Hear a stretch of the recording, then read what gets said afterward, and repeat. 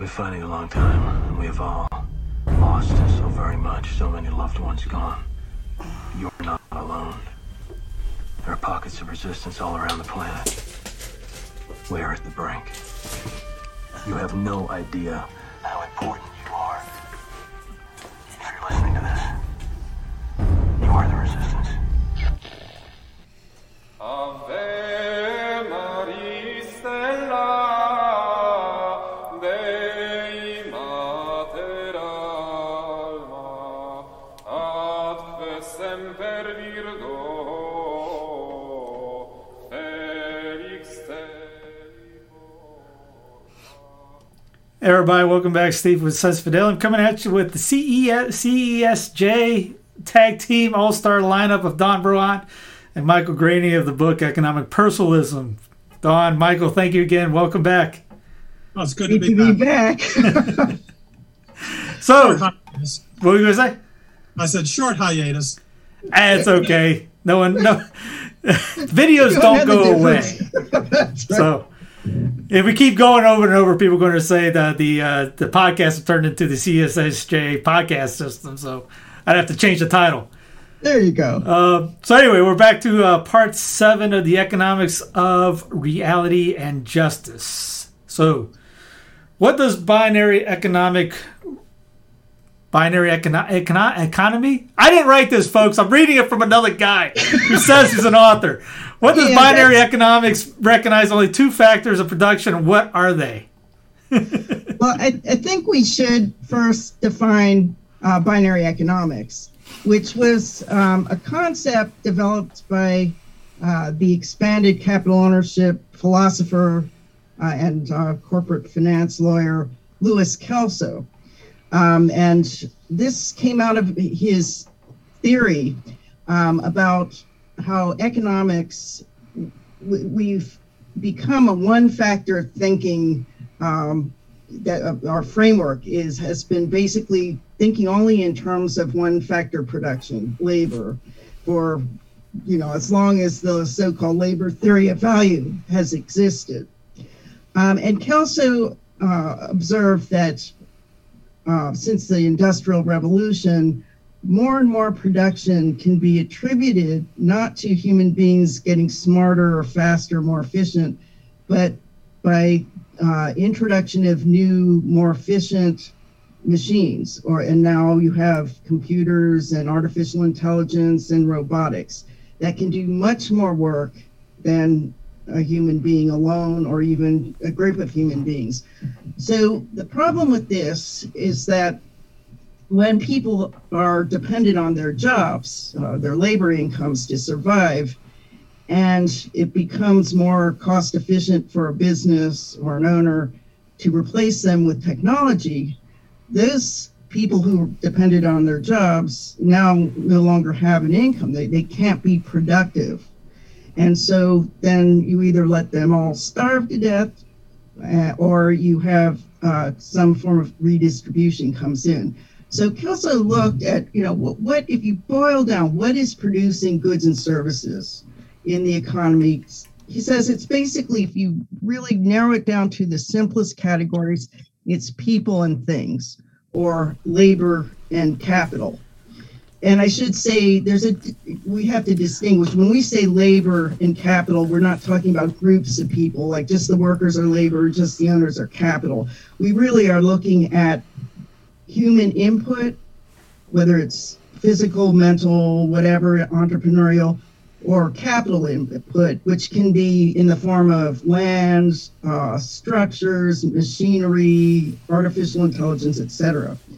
So when you think in binary terms, that it is the interplay of these 2 factors of production, then you also have to think in terms of production and income, and Mike will explain this more, but it's essentially, how do we make sure that there's going to be a balance in both if you look at the macroeconomic level, how do you make sure that production and consumption stay in balance? And if some people can't produce enough to afford to consume, and some people are producing so much they can't possibly consume the income they're producing, you get this huge imbalance, and it has many other terrible effects. So Kelso saw that if we think in terms of making the ability to become a capital owner equally accessible to every person, that will naturally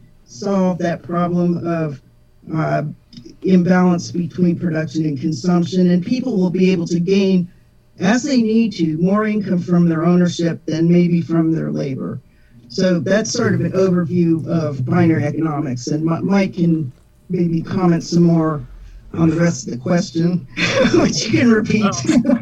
Essentially, what Kelso did was, independent of some fellow named Karol Wojtyła, John Paul II, realized, consistent with Aristotelian logic, in which reality is divided into A and not A.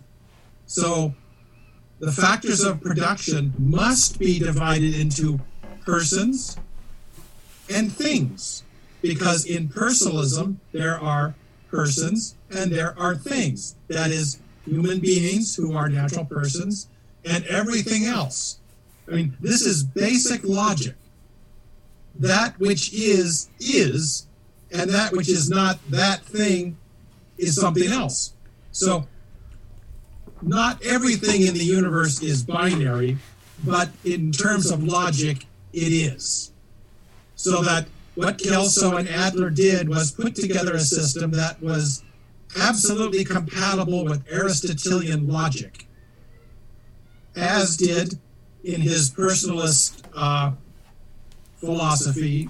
No, technically it's not a philosophy, it's a theory within Thomist philosophy, John Paul II, with his personalism, which you will see in his encyclicals, divided everything into persons and things, cosmically, whereas only in the sphere of economics, Kelso and Adler put it into persons and things. That's why there are two factors of production in binary economics as opposed to the one factor of Keynesianism or the infinite factors of some other schools of economics. Traditionally, they divided into land, labor, and capital. But land and capital, meaning technology, are both non-human. So what Kelso did was eminently logical, just divided into human and non-human.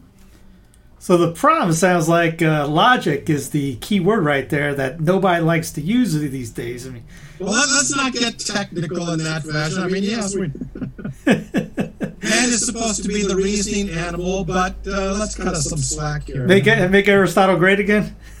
Right.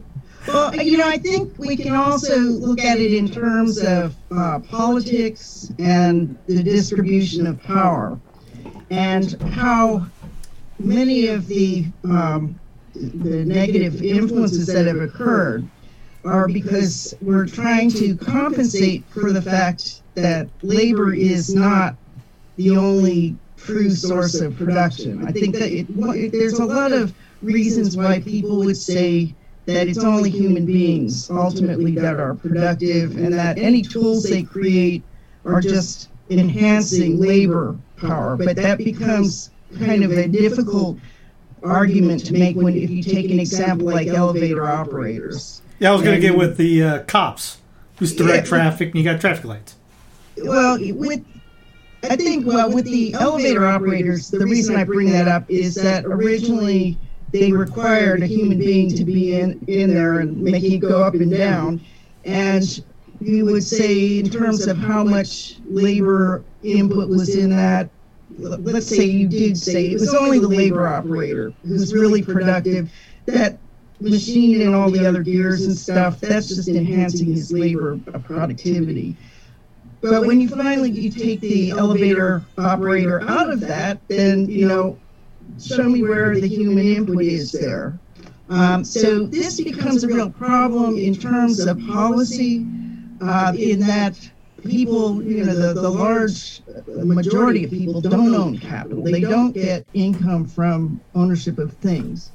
And so as the economy becomes more imbalanced, what happens is there's a bigger and bigger pressure to compensate labor, not based on some estimation of true market value. I mean, and we can get into that, why we believe that's the only truly objective way of valuing someone's economic labor is in a free and open market system. But when you have people who they just can't afford to live anymore, what do? They ask for, a pay raise, or they start demanding minimum wage increases.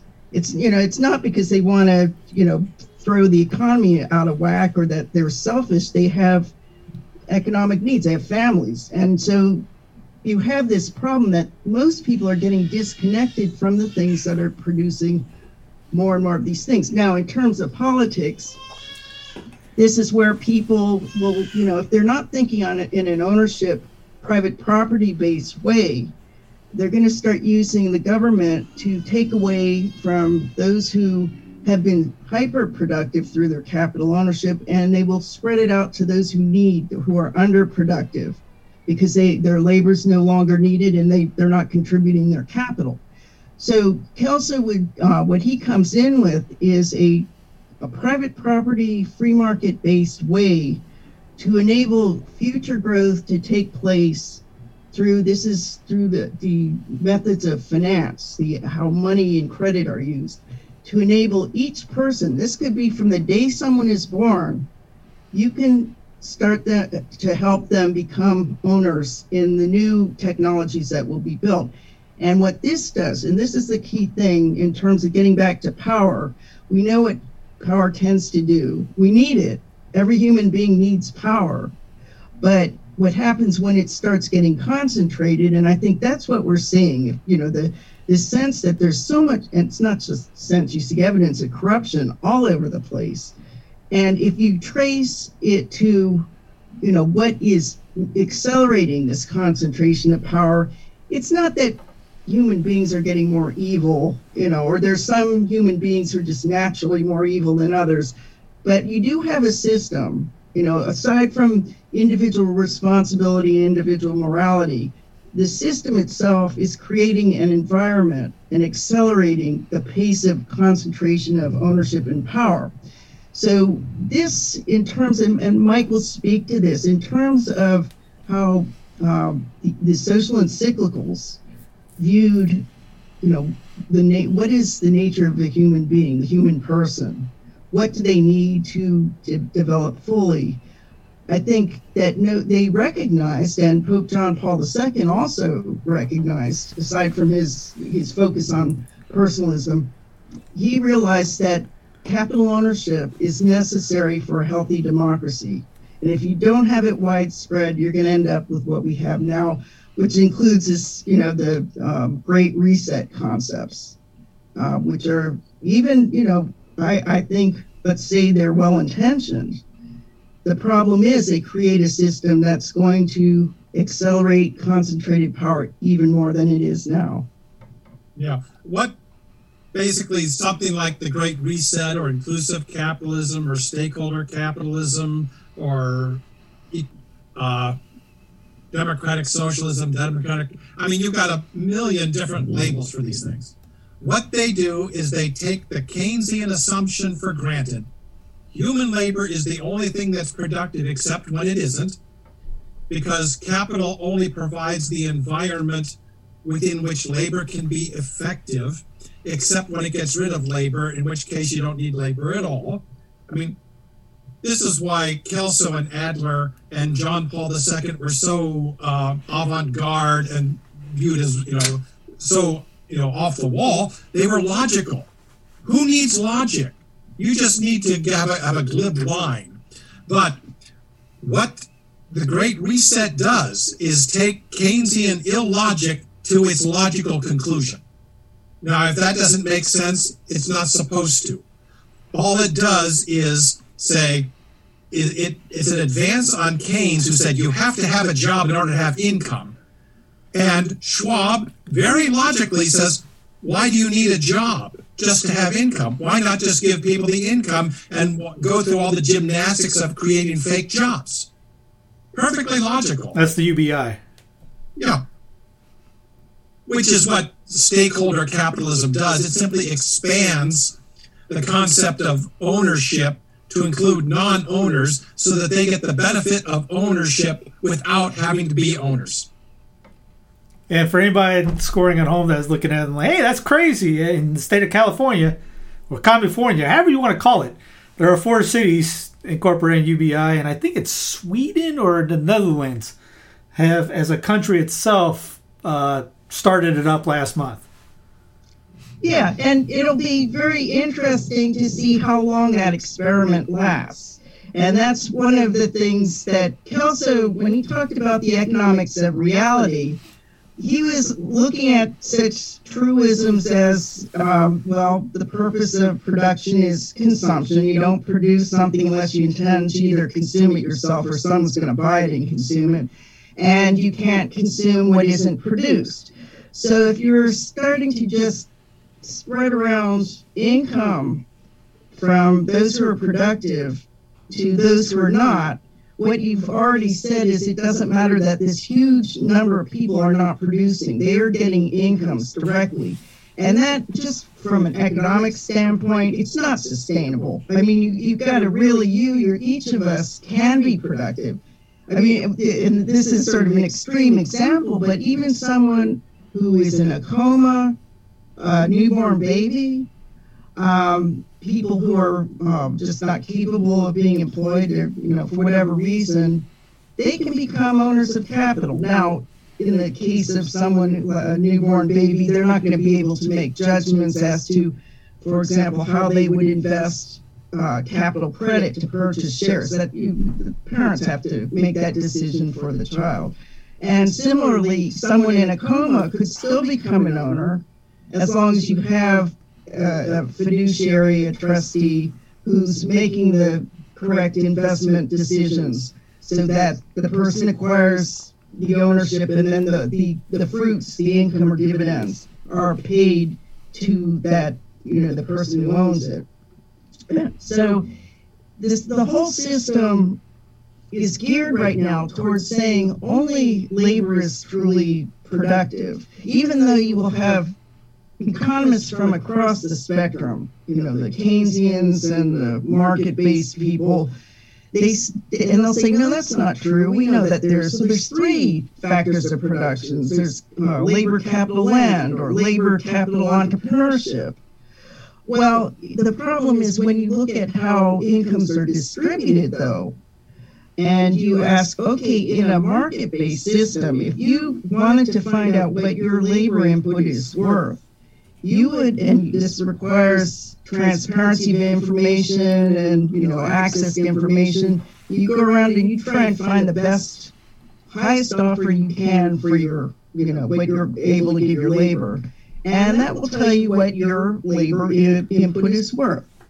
Okay, so if that's the case, and your labor, what it's actually contributing to a corporation's, production is, a tiny fraction compared to what the robots and the automation and everything else is contributing, you'll starve to death. Okay, but because you've got this mindset this is in academia, which is basically bought into a one-factor thinking, then it has to come up with all sorts of ways to redistribute income. And so Kelso's just saying, let's assume there are, if you look at this in terms of what goes into production, it's not labor alone or capital alone. You need both, the interplay of this.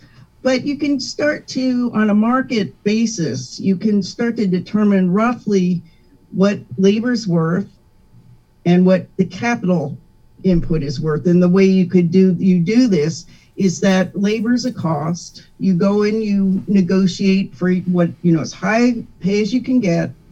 Okay, so that's a cost. You got all the materials costs. You've got the cost of production. And then the company says to go out in the market and they will sell the goods.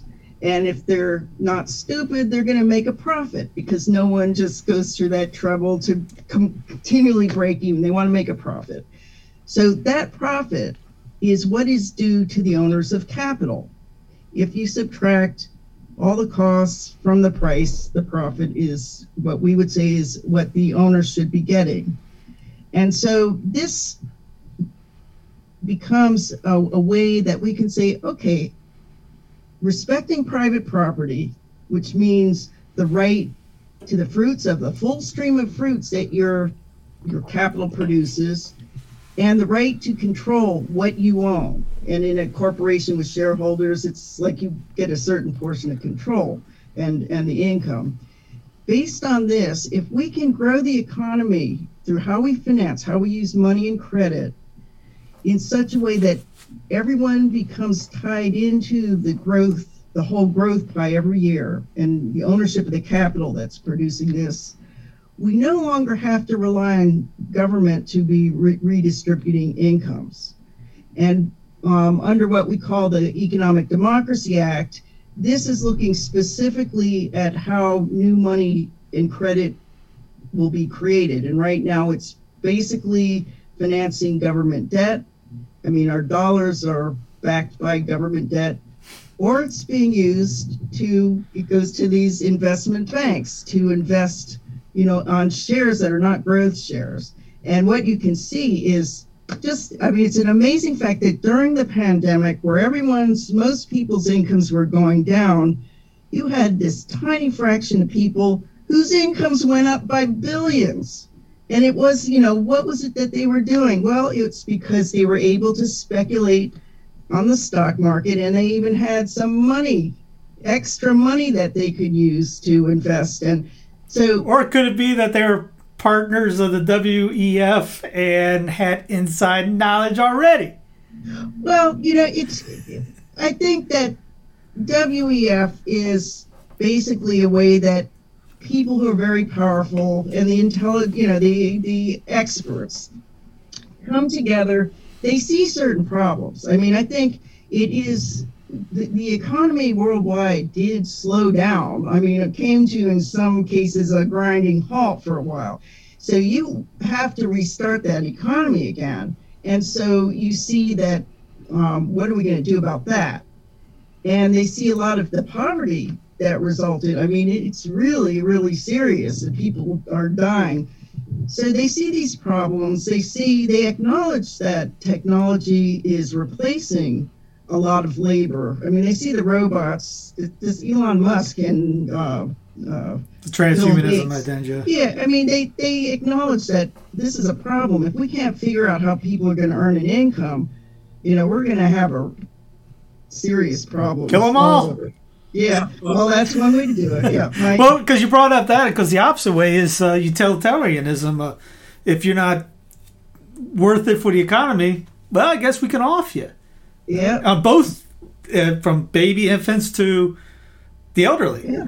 Yeah. And I think I don't believe that at least the majority of the people in the WEF want to go killing babies. Okay. But the problem is it starts to get ingrained in the system, and it will lead, as Mike has done a lot of research into, the policies in Nazi Germany at the very beginning. And let me Mike comment on this.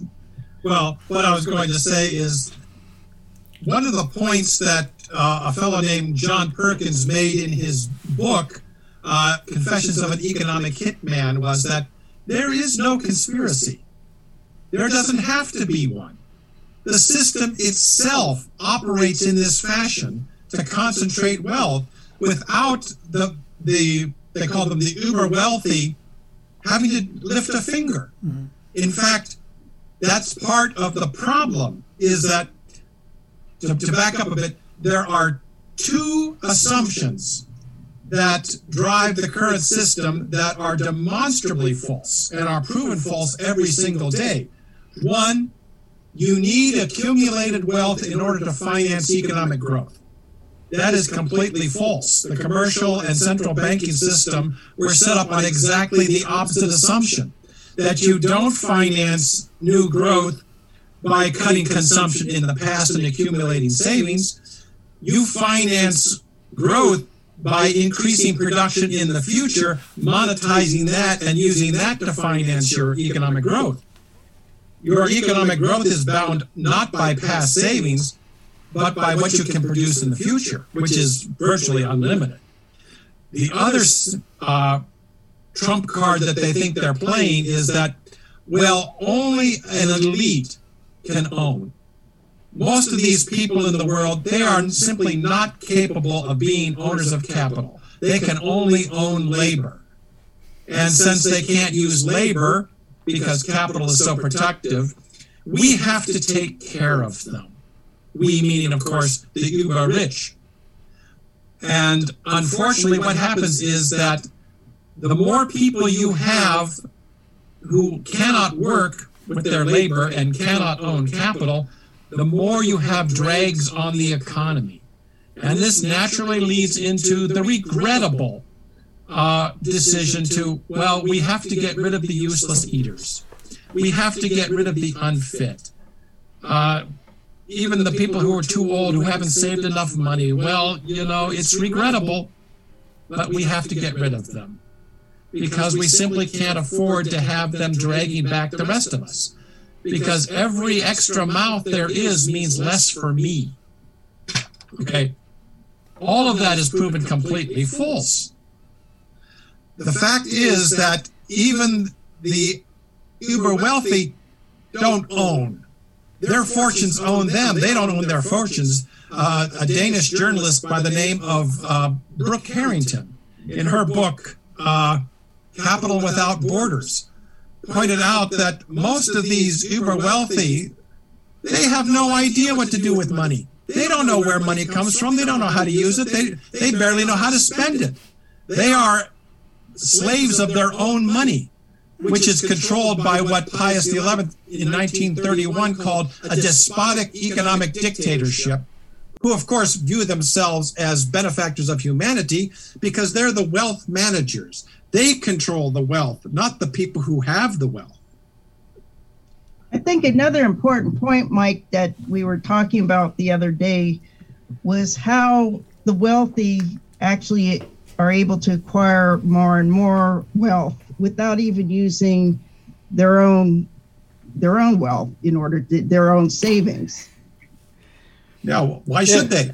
Well, you've got the government printing up money as fast as it can. And because there's no fixed standard to the currency, you don't have to worry about maintaining the value of the currency. You just print out what you think you need, backing it by your own debt. You see that at a lower level in cities, sports cities. How many? I'm sorry? I was saying, what did you say? You see that on a lower level in regular cities, just in sporting cities. Example, and where I'm at in Charlotte, the owner is a mega billionaire. But he wants the city to pay for his stadium, so he doesn't have to pay for it. How many, like just for sports teams in general, they got guys with money coming out of their ears, but they don't want to spend it. They have other people spending it. Well, of course. But they're pikers in terms of the global system of finance used by the uber wealthy. Mm-hmm. The fact is, these trillions of dollars that are printed up, in effect, by governments, get siphoned into the commercial banking system or into the pockets of, the needy, who instantly turn around and buy the goods produced by the uber wealthy, so that you have two streams whereby all the money that's printed up gets siphoned into the pockets of the people who are already ultra wealthy. And of course, what they do is pump up the value of, the prices of the speculative shares on the stock markets of the world. So you get a double whammy. They already own most of the shares, and by government pumping more money into them through the uber wealthy, they profit immensely and geometrically by every dollar that's printed up that pumps up the value of the shares on the stock markets. So their existing shares get pumped up, and they buy more with what the government gives them. This is economic growth. Thank you very much. Oh, Mike, for your time just one thing I want to mention is that's how wealth was increased on the stock market, which I think, from what I could see, the economists are attributing most of the increase in wealth to that. But you also were mentioning that in terms of real investment, that what the wealthy have is collateral, and that when most business transactions, this is not going through the stock market, this is business to business. As long as you go to a lender and you show you have collateral, not only do you not even have to borrow past savings or use your own savings, you will have, in effect, created money through the acceptance of these contracts. And so if this is the way that all these new energy technologies, new robots, all this new capital formation is going to be financed, and the only people who have sufficient collateral are those who are already wealthy, then you are accelerating this process on several streams. And so the question is not how do we take it away from them? How do we pull them down? It's how do we really understand the system and what it's doing, how it's really operating, hence the economics of reality, and how do we make sure that you have truly equal opportunity for every human being on this planet. We can't start dividing people up. We have to think from the moment you're born to the day you die. Is there a way we can create a system that will, every year, as the processes of capital formation take place, that we connect everyone to that process on an equal basis? Now, this isn't equal results. It's just saying in terms of equal opportunity, we have to look at equal access to the new money and credit that can help bring about this new capital formation. Yeah, and you have to do it very carefully, because back in 1936, Hilaire Belloc wrote a book called An Essay on the Restoration of Property. And boiled down to its essence, what he advocated was not removing the disabilities from the non-owners, but imposing disabilities on owners to limit them, rather than opening up the opportunity for the non-owners to become owners on the same terms that current owners were using. What he used was access to money and credit, which he did not understand. But Kelso did. So instead of saying that the rich are only now allowed to borrow so much, what Kelso said was, we will allow the poor now, the non-owners, to be able to borrow so that they can become owners of capital in the future. Not by taking away from the currently wealthy, but by participating in the new economic growth, the new capital that is formed each year in a living economy anyway. But that did not answer the question, how do they borrow? What is the disability that disallows non-owners from being able to become owners? Collateral. If you're a non-owner, you don't own anything. I mean, that's rather obvious, but when you go down to the commercial bank, even with the greatest project in the world, the bank loan officer has to say, well, this is a great project, but do you have any collateral? Anything to make certain that if we lend you the money and unexpectedly things go wrong, what do you have that we can take that will satisfy the loan? Because we're creating money. We have to cancel it by you paying it back, or we're the ones on the hook. So do you have collateral? And the answer, of course, is going to be no. Kelso solved the problem. Instead of having collateral, why not, in effect, rent it? This is what insurance is. Insurance is basically collateral that you can, or it can be turned into collateral that you can use to take to a commercial bank and say, I don't have existing wealth, but if I pay a small fee to this insurance company, they will pay off in the event that this loan goes bad. Well, this will satisfy the bank loan officer because he says, this is a great plan. You now have collateral in the form of an insurance policy. Let's go for it. We'll create the money. You will put it into operation. You will finance the new capital. The new capital will become profitable. You'll pay us back this money and a fee for having, performed that service for you. We'll cancel the new money so that there's no inflation and make our profit with the fee that you paid. And you participated in economic growth and become an owner. You satisfied our collateralization requirement with insurance instead of existing wealth. Now, back to kind of what you were saying before and back to the private property thing and why is it so important. I don't know if you guys saw about the BlackRock articles last couple of weeks. Yes or no? You guys seen that?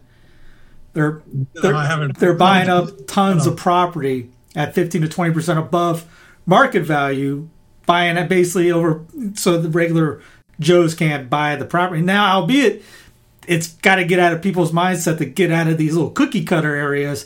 If you go live out in the sticks or somewhere and get your own property, you nullify this whole process. But these guys are buying up entire neighborhoods. They were doing this in Denver when I was out there. People would call it saying China is buying up tons of property in Denver, Colorado, and then turn around and either renting it out, which basically it was just renting it out. And even these guys admitted that they were going to rent it out so nobody could buy anything, no one could own anything, which even in the article, I'll send it to you later, the article admits that home ownership is one of the biggest things for an individual to have. Okay, I would say as you're talking, that's one is talking about the ownership of land. When we use the word property, we're really talking about ownership rights in whatever it is you own, whether it's land or robots or whatever else. But what they're doing by purchasing something that's finite, and that's land, what they can do is prevent anyone else from buying it and forcing others to rent from them. Now, we have an alternative approach to how land could be owned and developed. And in this way, respecting the property rights of existing owners, you can gradually start transferring land that's owned by the government. And it's amazing how much, actually, if you go into very poor areas, you got a lot of just vacant land sitting there not being used. But if you, starting with that, if you can transfer ownership from the government to a private entity, we call it the Citizens Land Development Cooperative, where every resident has a share in this, they're owners, they're part owners in the land, you can start acquiring land in order to plan it, in order to let people have some say-so over the development in the area, without taking away anything from existing owners. So, over time, you may acquire the land that this corporation would be able to buy plots of land. And so everyone could actually become a private property owner through, it's basically corporation. And what this would do is allow every resident owner to share in the profits from leasing land. It could be to, business corporations. It might even be to residential areas that in owning the land, being a shareholder in this corporation that owns the land that you're operating your business, you, the business, pay a leasing fee, a rental fee to the corporation. And after it pays all of its operating costs, it's distributed as profits among the residents. So this prevents that monopolization of ownership over land, which is a very dangerous thing. And then when you have countries like China, that the government is extremely strategic, they're not thinking in 5-year plans. I mean, they're looking 20, 100 years. And so they systematically have been going to countries that need their money, African countries, you've got some in Europe, Eastern Europe, and they're buying up land. And they are going to become the universal landlords. And that is, given their totalitarian nature, is not a great prospect for the rest of us. So, I think that it's important that we look at all types of assets and also think in terms of property as not just the land, but it's the powers over and, the right to decide, am I going to rent it out? Am I going to just let it sit there? Am I going to put, my company, my businesses, and not allow any other businesses to locate? So again, it's a question of structuring diffusion of ownership and power. Yeah, this was going back to the slogan, I guess you could say, of WEF. You will own nothing and you will be happy. Yes. Or we would say the counter to that is own or be owned. Again, this is why I tapped you guys, because you guys got even the slogans are contradictory to what they're pushing. Tell you, if people catch on to you guys, you'd be dangerous on this. Well, you're not comforting. But no, I think you're helping to bring out this issue of ownership and power and the human person, what we need as individuals. It's another binary concept. The human person as both a unique creation of God and also the human person as being a member of society, a member of groups or organizations or institutions. And this dual nature that we have to respect both aspects of being a person. I mean, if you can be an individual and not a person, if you're out all by yourself on a desert island and you don't have to worry about rules, laws, offending another person, you just have to survive. Okay, that is a different kind of situation and status than someone who has to live with other people, who depends on other people in order to survive, have security, and being able to flourish. I mean, if you're always on the edge of survival, you are going to have a hard time developing your spiritual side, your intellectual side, etc. So we do need other people. And this is, I think, what John Paul II really examines in a scholarly way, is that if everything flows from this understanding that it's not just, the super individual who deserves everything, or the collective, which, is going to represent all of us and take care of all of our interests. If you take these two extremes, you actually dehumanize, you depersonalize. And so recognizing the social aspect in that part of what makes a person is the social environment that they create with others. This common good is not just, here's a bunch of stuff I need and that I want, and it's in this common good and I can take it as I want to. No, it's the idea, and Ferry and Pius XI really expressed this well, Father Ferry, that it's a network of all social creations, social institutions, which could be a money system, tax system, government, any kind of organizational structure, that this network, everyone should be able to access this entire network, which he and Pius XI called the common good.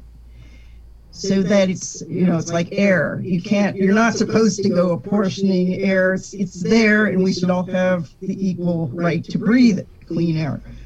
So when you start thinking of the common good, which is a human creation, and institutions are human creations, automatically there's a flaw somewhere, or there's a weakness that at some point a change will take place that will bring out, okay, something is not quite right, and it is not allowing equal access. And it's also causing things to get, human beings to start separating from each other.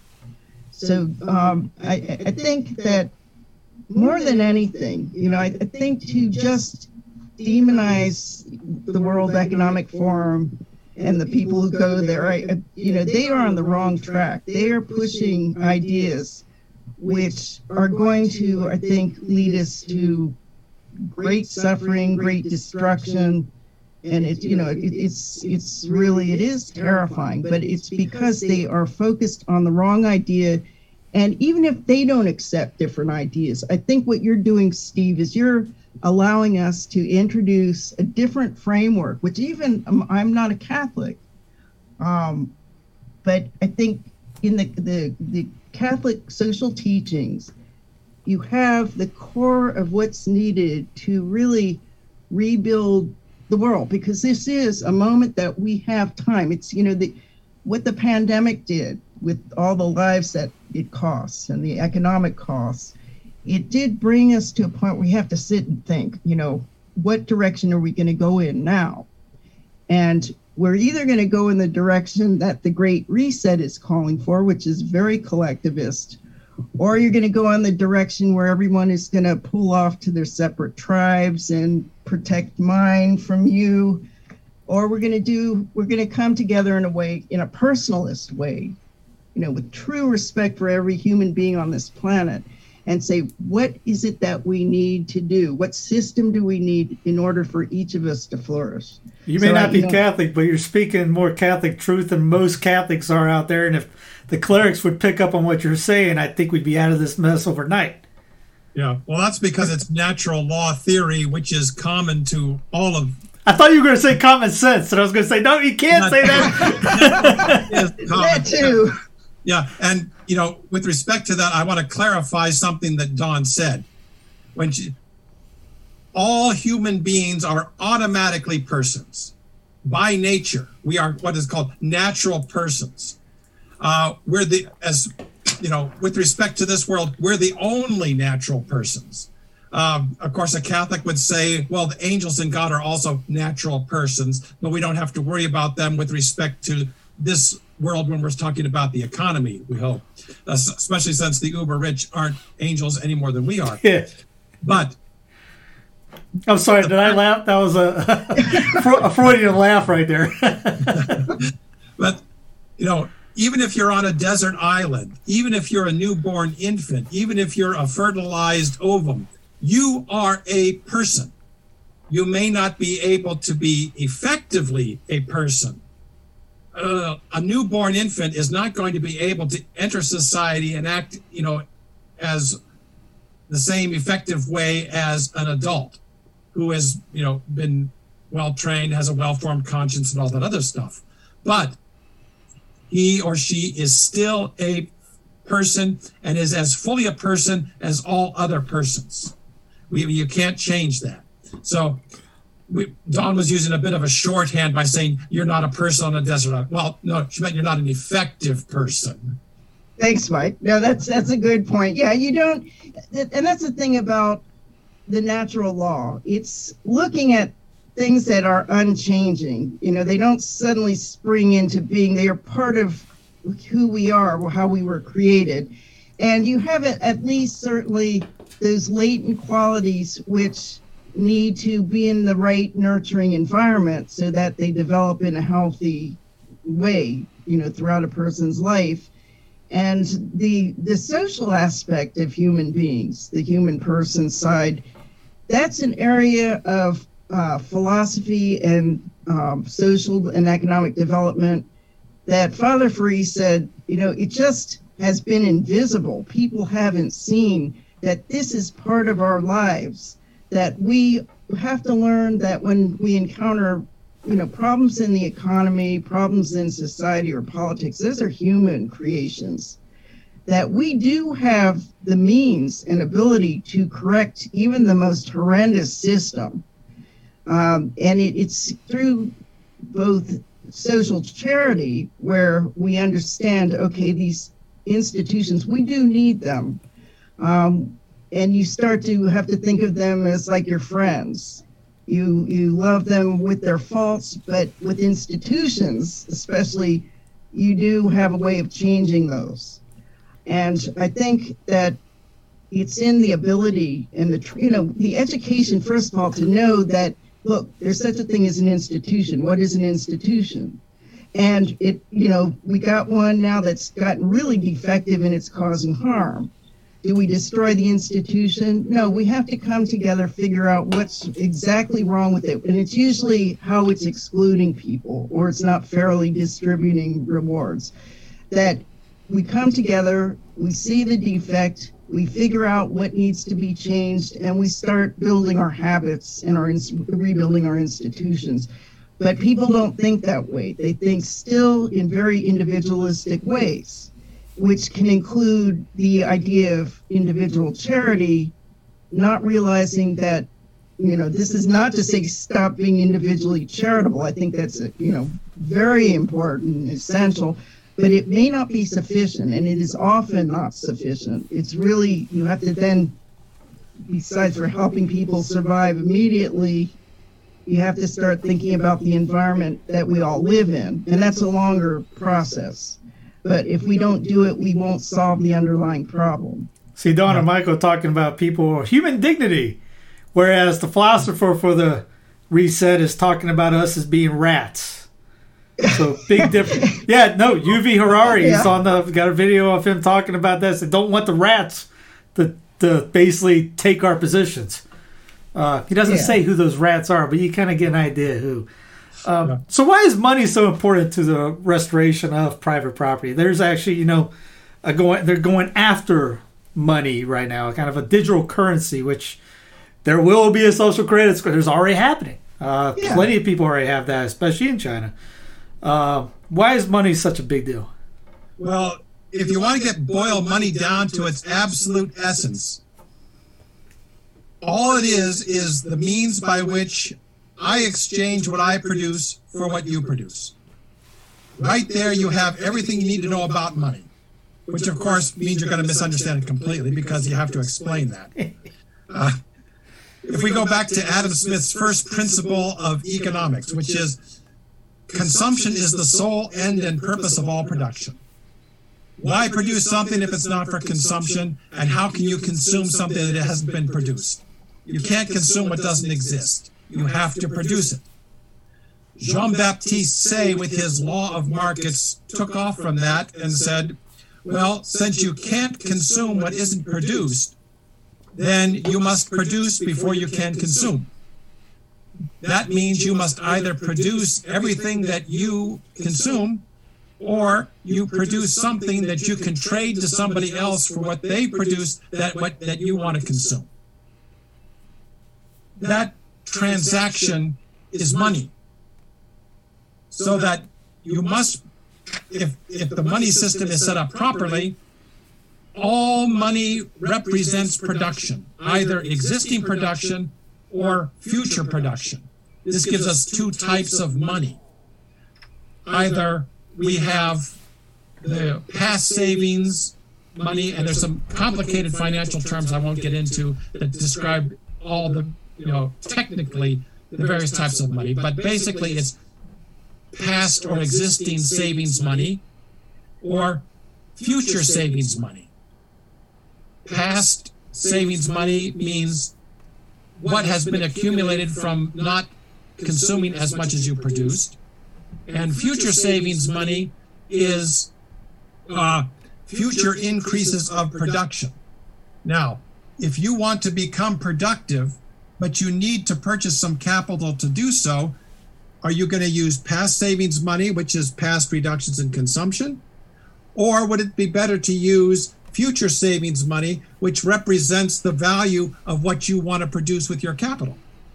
Well, obviously, if you know commercial banking history and central banking history, you'd say we have to use future savings money to finance new capital formation. In other words, create new capital, not past savings money, because the past savings money should be used for consumption, which means that future savings money should be used for investment. So how do we get the future savings money? Well, we put together a business plan, find an insurance company to collateralize it for us, and take it to a commercial bank and say, I have a plan, I have collateral. Will you please create some IOUs for me that I can use with using your name that everyone trusts because they don't know who I am? This is what a bank does. It basically lets them use their name for your money. And so I'll go out, buy what I need to put this productive project together, this capital project, and it becomes profitable. I pay back the money that the bank created for me. They cancel it, and then I pay them a fee for the very helpful thing they did for me, which was very valuable. And that's why money is important to be able, access to money is so critical to become a capital owner, because the capital itself allows you to become an owner if you finance it in the right way. Yeah, and I just want to add to it what Mike said. He's talking about the function of money and how it brings a new production into being. But I think Louis Kelso had a definition of money that we really should start thinking in terms of. And that is, money is not the things we consume.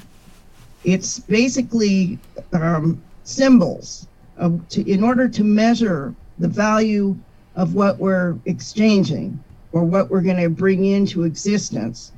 And the reason I say it's important to start with that definition is that as long as we think of money as sort of a thing that we consume or that we trade or that has, value in and of itself, that's going to lead to the kind of speculation on money that's going on right now, where you have money being made on money. And if you think of money in terms of the way Kelso, as a lawyer, was looking at money, it represents value, a way of measuring value that's going to then be translated through promises, either contracts between individuals or businesses, or in terms of currency, which is just a generally accepted and spendable form of money. But it's really not the important thing in and of itself. We say we shouldn't worship money. Well, that's absolutely true. We also should start thinking of money as a social tool for bringing about change in order to democratize ownership and power. So it in itself, it's, as long as our systems think that money itself, is valuable in and of itself, we're going to be holding ourselves back, and we're also going to be enabling the already wealthy to continue becoming even more wealthy. So it's really, I think, in this process of thinking of money as a social tool, it's got to be introduced in a very systematic, feasible, accountable, transparent way, or otherwise it can become a tool for control. You don't know how badly I wanted to stop and just start playing like a montage of rap songs with money on it, like money, money, money, gold digger. Yeah, exactly. More money, more problems. I'm taking it back to Michael's age. Oh, ouch. Oh, no, we probably listened to the same things back in the day. I didn't know you spoke Etruscan. But thinking of money as a commodity instead of as a symbol, what Kelso says is money is think of it as a yardstick. Now, the way the system is set up right now, what you have is the people with money say, I own all the rulers, and you can't measure anything unless I let you use one of my rulers. You can't go out and get your own ruler. You can't make your own ruler. You have to use my ruler.